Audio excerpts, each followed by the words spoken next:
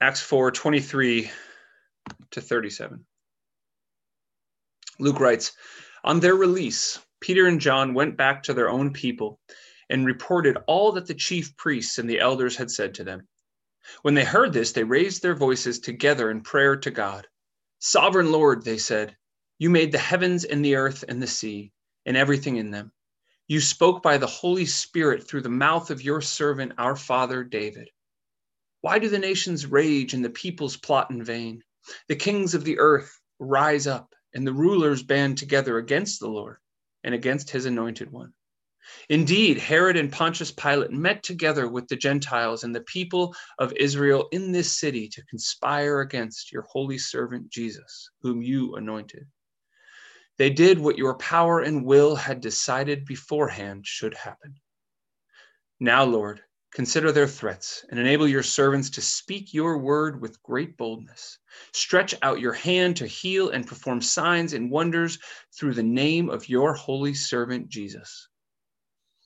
After they prayed, the place where they were meeting was shaken, and they were all filled with the Holy Spirit and spoke the word of God boldly. And all the believers were one heart and mind. No one claimed that any of their possessions was their own, but they shared everything they had. With great power, the apostles continued to testify to the resurrection of the Lord Jesus. And God's grace was so powerfully at work in them all that there were no needy persons among them. For from time to time, those who owned land or houses sold them, brought the money from the sales and put it at the apostles' feet, and it was distributed to anyone who had need. Joseph, a Levite from Cyprus, whom the apostles called Barnabas, which means son of encouragement, sold a field he owned and brought the money and put it at the apostles' feet. This too is the word of the Lord. Thanks be to God.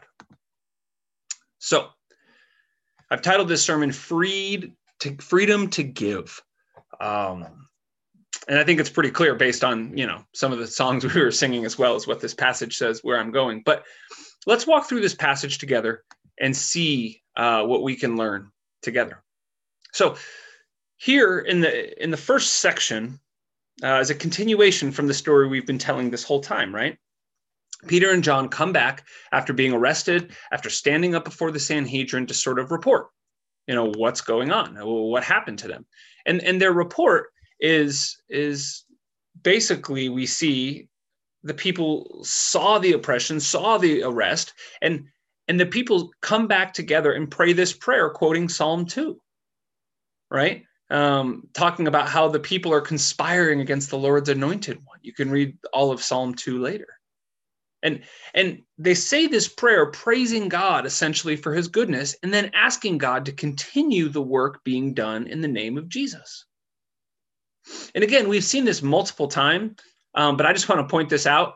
In the first couple of chapters of Acts, it's kind of amazing how often the apostles are quoting the Psalms with Jesus as the fulfillment of them, right? And this is a good thing for us to remember, and I could say it every single week, and it would continue to be a good thing for us to remember, that Jesus is indeed the fulfillment of these things in the Old Testament, right? And this is just further evidence of Jesus's holiness, of Jesus's anointedness from God. And so they say this prayer, and the leaders, as we've seen recently, are opposed to Jesus. And it has, of course, shown first with Jesus himself and his arrest and his death. And now we see it with his followers being arrested. And the Sadducees and the Pharisees and the temple guard wondering what to do with these Jesus followers now. Before they wondered what to do with Jesus, now they wonder, what will we do with his followers? And so they say to God in their prayers here in this first section, therefore, Lord, see this. See that Psalm 2 is being fulfilled, and consider us, your servants. They ask God, they say, God, allow us to perform great signs and to speak with great boldness. And it says the place where they were was shaken. They were all filled with the Spirit and spoke with boldness, with a bold unity together. Just as a reminder, if you wanted to make a note of it, this also happens, the exact same thing happens in Psalm 138. David asked God for a boldness to speak. And God sends the Holy Spirit to King David to give him a boldness of soul, the scriptures say. And so this again is constant. This again is nothing new to God, God emboldening his people to speak truth. And as a clarification here, some people have wondered, is this like a second coming of the Holy Spirit? Is this something different? I don't think so. I think when I read this is just sort of God giving them that reassurance yet again. It's like if you've ever had a powerful experience in worship or a powerful experience where you felt the power of the Holy Spirit. We might say that we had a powerful prayer meeting and the Holy Spirit came upon us. I think this is sort of the language and that they're talking about. It wasn't that the Holy Spirit came a second time to the believers. The Holy Spirit was there. The Holy Spirit is there for all believers. I think what they're saying here at the end of Acts chapter 4 is that as they prayed, they felt the great power of the Spirit and they felt emboldened to preach the truth like Peter and John had the day before in front of the Sanhedrin and the Pharisees. And as we know, oftentimes when we have these experiences, it's felt by all, right? You can have a powerful service or worship time or a retreat or something like that, where multiple people feel the very presence of God. And this is what we want, I think, as a church, right? This is what we want as Christians. We talked about this last week. We want to stand with boldness against opposition. We want to be strong. We want to feel the very power of God in us, that we would stand for the things that we believe. Not only because when we do these things, it actually fulfills the scriptures, right? That we would preach truth, that we would continue the message of Jesus, but also because of what happens next in our text tonight. See, when we do these things, when we pray together, when we meet, when we encounter the Holy Spirit together in worship or in other ways, what happened to the disciples here at the end of Acts chapter 4 is also something that we should be desiring. That boldness of God that comes from the Holy Spirit, I believe, flows then into unity and togetherness as people. See, people often read the end of Acts chapter 4 and sort of wonder, how could they do this? How could the people be so generous and giving and this radical giving in Acts chapter 4? How could they do this? Well, church, we have to read it in context. Acts chapter 4 is all about the people standing for truth and coming together in the power of the Holy Spirit under the teachings of Jesus, with him as the fulfillment of all the Old Testament scriptures and the Holy Spirit emboldening them to do these things and live this way. So then, the outpouring is this radical unity we see in Acts chapter 4. Isn't that amazing? And we look at the end of Acts chapter 4 and you see verse 32, 33, 34, 35, and it's very similar to the end of Acts chapter 2. After Pentecost, when they had this wonderful experience together, it talks about how generous they were with one another. And now we see that when the people come together and worship through the power of the Spirit, that they are freed to give. They are free to share. They are free to meet each other's needs with the things that they have and give from what God has given them so that they might be unified together. And this, verses 32 to 35, is pretty radical giving, isn't it? I mean, we read this and we really think, I mentioned this before with Acts 2, do we have to do this? Now, let me give also some context. Let's remember what's happening here. Okay, in some ways, this was probably needed. These followers of Jesus are growing in number, right? Last told in the last chapter, it says there's about 5,000 now in Jerusalem or the Jerusalem area. And for example, consider the beggar, who was just healed, right? He probably needed some help. He probably needed some place to live. He probably needed to get up on his feet somehow. No pun intended. He probably needed to get a job. And so we think about the church and how it's growing. I mean, remember at Pentecost, what happened? 3,000 people came to Christ. Now, maybe some of them went home to where they came from, but I can imagine that some of them probably stayed to learn from the apostles. And so now we maybe have refugees or people who at least have chosen to live in Jerusalem, looking for places to stay. And so as the church is growing, just practically think about the needs were rising, right? And so we can assume there were lots of needs. And actually, we'll see this very clearly 2 chapters from now in Acts chapter 6, when it talks about food distribution to widows. It's actually how deacons were first started, but we'll get to that. So practically, there would have been a lot of need. There are lots of things to figure out here in Jerusalem. And this is one of the ways they did it. But for us today, when we read this passage, it's pretty extreme.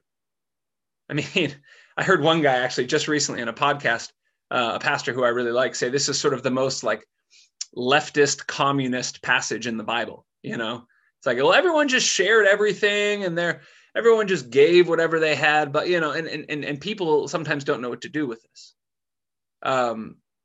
Because now, what do we have to do? We sit here 2,000 years later, and most of us in Zurich, Switzerland, and we think, so what does this mean for me? Right? Like, let's just call it what it is. We wonder, how much do I have to give? Right? Anyone else sort of like, how much does this mean I have to give? How much of my things, how much of my money, how much of my whatever? So let's just acknowledge this right now. Talking about money can be awkward, can it? Talking about money in church is sort of goofy. You know, is the pastor going to ask me to give more? Is the pastor going to say the Bible's telling you to give more money? We don't like talking about money. And I've actually found that even in Switzerland, it's more awkward here than it was in the US where I come from. People here are so private about financial things, they just don't want to talk about it, right? But you know what? We're going to talk about it. We're going to discuss this because it's very clear. One, it's in Scripture, but it's important that you and I not be afraid of talking about money. It is important that Christians understand that when it comes to money or resources or material goods, that when we are afraid to talk about these things because it might make us uncomfortable, it gives those things power. And they don't have power. Money has no power over us. But when we're afraid to talk about it or we avoid it, it gives it power that it doesn't have. So we're going to talk about it right now, okay? So what does the Bible actually say about giving and tithing? Well, look to our Old Testament passage that Ian read. This is actually one of the first mentions of it in the Old Testament. This is before the law now, remember. Jacob has this dream and this vision, and his response to God is that, God, if we walk together like my father Abraham or my grandfather Abraham, I will give you a tenth. I will give back a tenth of everything that you give to me. And then we know that as the Old Testament and the story of the descendants of Abraham carry on, that this actually becomes part of the law, right? That this becomes in Deuteronomy and Leviticus, that God commands that a tenth go to the church and to the Levites, and that there's all these other rules that also come in to giving with the Old Testament, right? There is rules about helping people, rules about, not doing the edges of your fields. There's rules about the year of Jubilee. But essentially, the Old Testament, we all know, says that a tenth of the income, a tenth of everything you have should go to God, give or take, right? What does Jesus say about tithing? Some people, we know Jesus said he came to fulfill the law, but some people don't really realize Jesus never really talks about tithing directly. He does one time. He does one time in Matthew 23. And I'm just going to read it for you. You can look it up later. It's in Matthew 23. But he's talking to the Pharisees, and he says this. Matthew 23, this is verse 23. So 23. He says, "Woe to you, teachers of the law and Pharisees, you hypocrites! You give a tenth of your spices, your mint and dill and cumin, but you have neglected the more important matters of law, justice, mercy, and faithfulness. You should have practiced the latter without neglecting the former. You blind guides, you strain out a gnat, but you swallow a camel." So what Jesus is saying to the Pharisees is, listen, you guys all tithe 10% like you're supposed to, but you're paying no attention to justice, mercy, and faithfulness. You're paying no attention to the things of this world that should draw your attention, the things of this world that draw God's attention. And so Jesus, and really the only time, he mentions it kind of one other time, but really the only time Jesus talks about tithing, he says, you guys are missing the point of tithing. You're doing it because you feel like you have to do it, not because you want to do it, and not because of God's justice and his faithfulness. So should we tithe? Yes.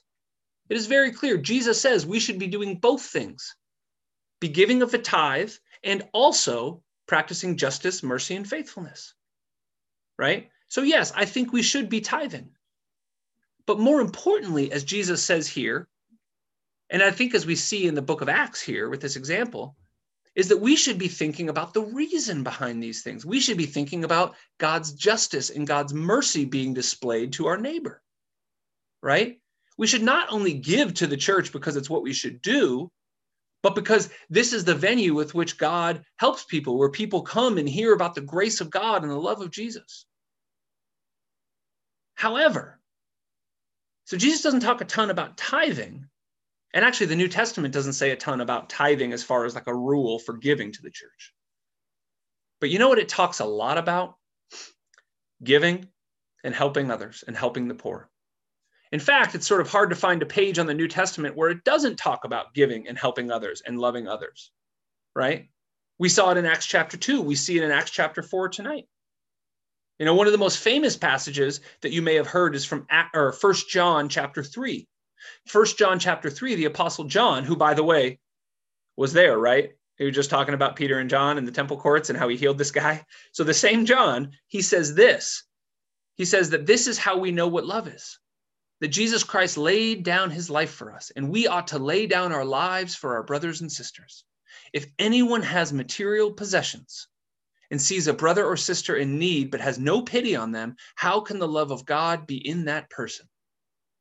Dear children, let us not love with words or speech, but with actions and in truth. So what does Scripture say to you and to me about giving? Well, the Old Testament law decrees a tenth. Jesus confirms this is a good idea, but does not say anything else about it, but rather focuses with his life and ministry on the needs of giving and helping other people. He talks about giving generously, constantly. And if we read the rest of the New Testament, we see these themes throughout John and Peter and Paul and all of the writings in the New Testament that we have. So, for you, for me, what is our rule?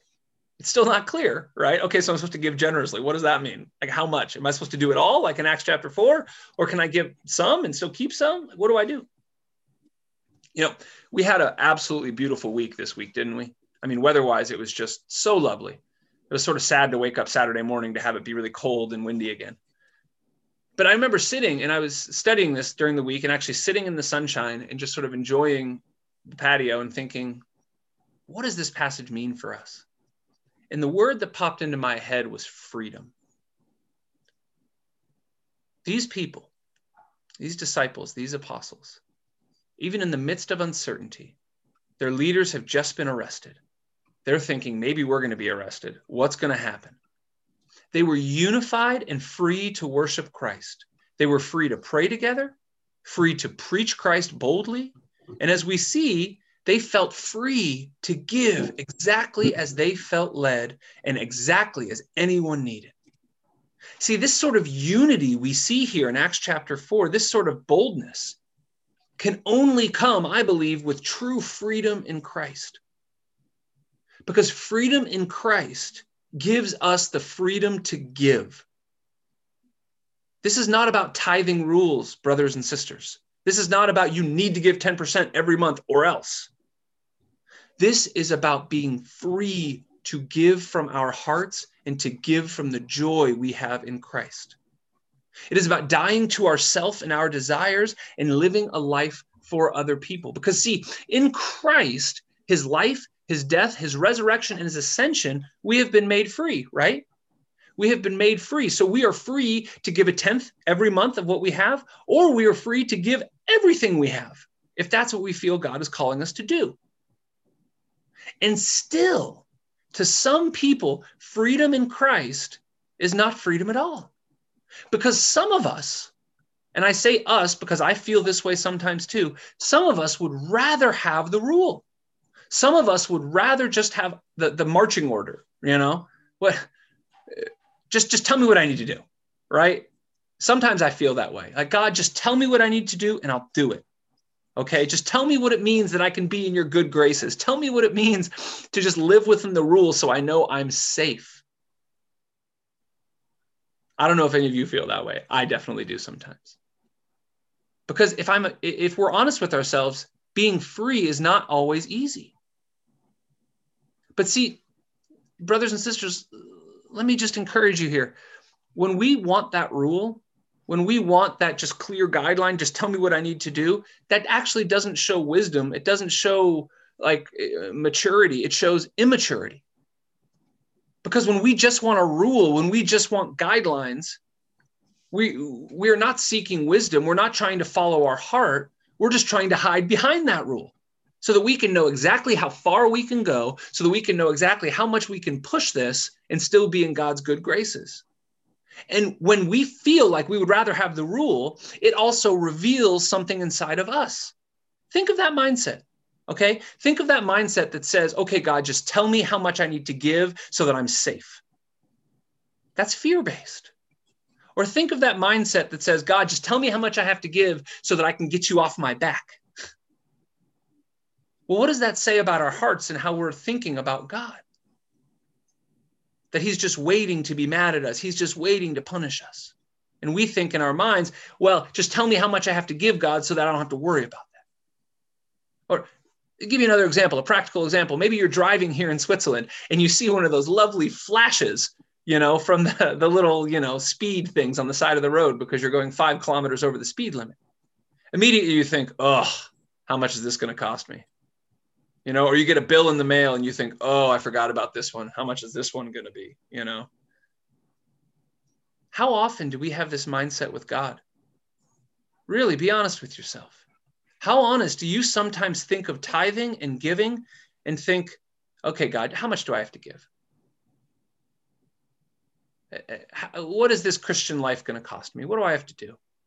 How much do I have to give to make myself feel better? How much of my stuff do I have to give? But what does that say about the way we think about our wealth and the way we think about our God?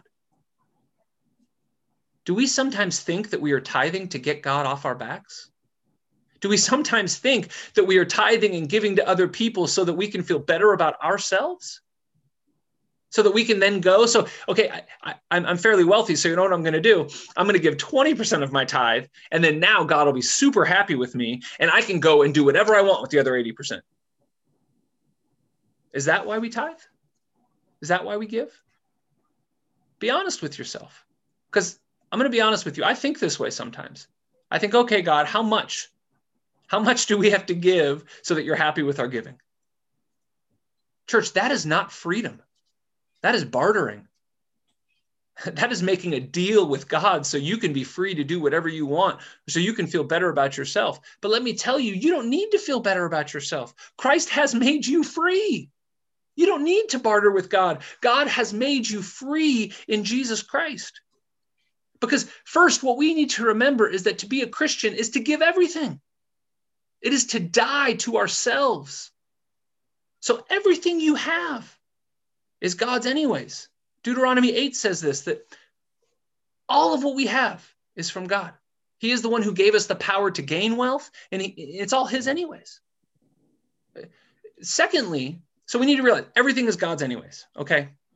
Second thing we need to really realize is that once we give all to God and acknowledge this in our hearts, then we are free.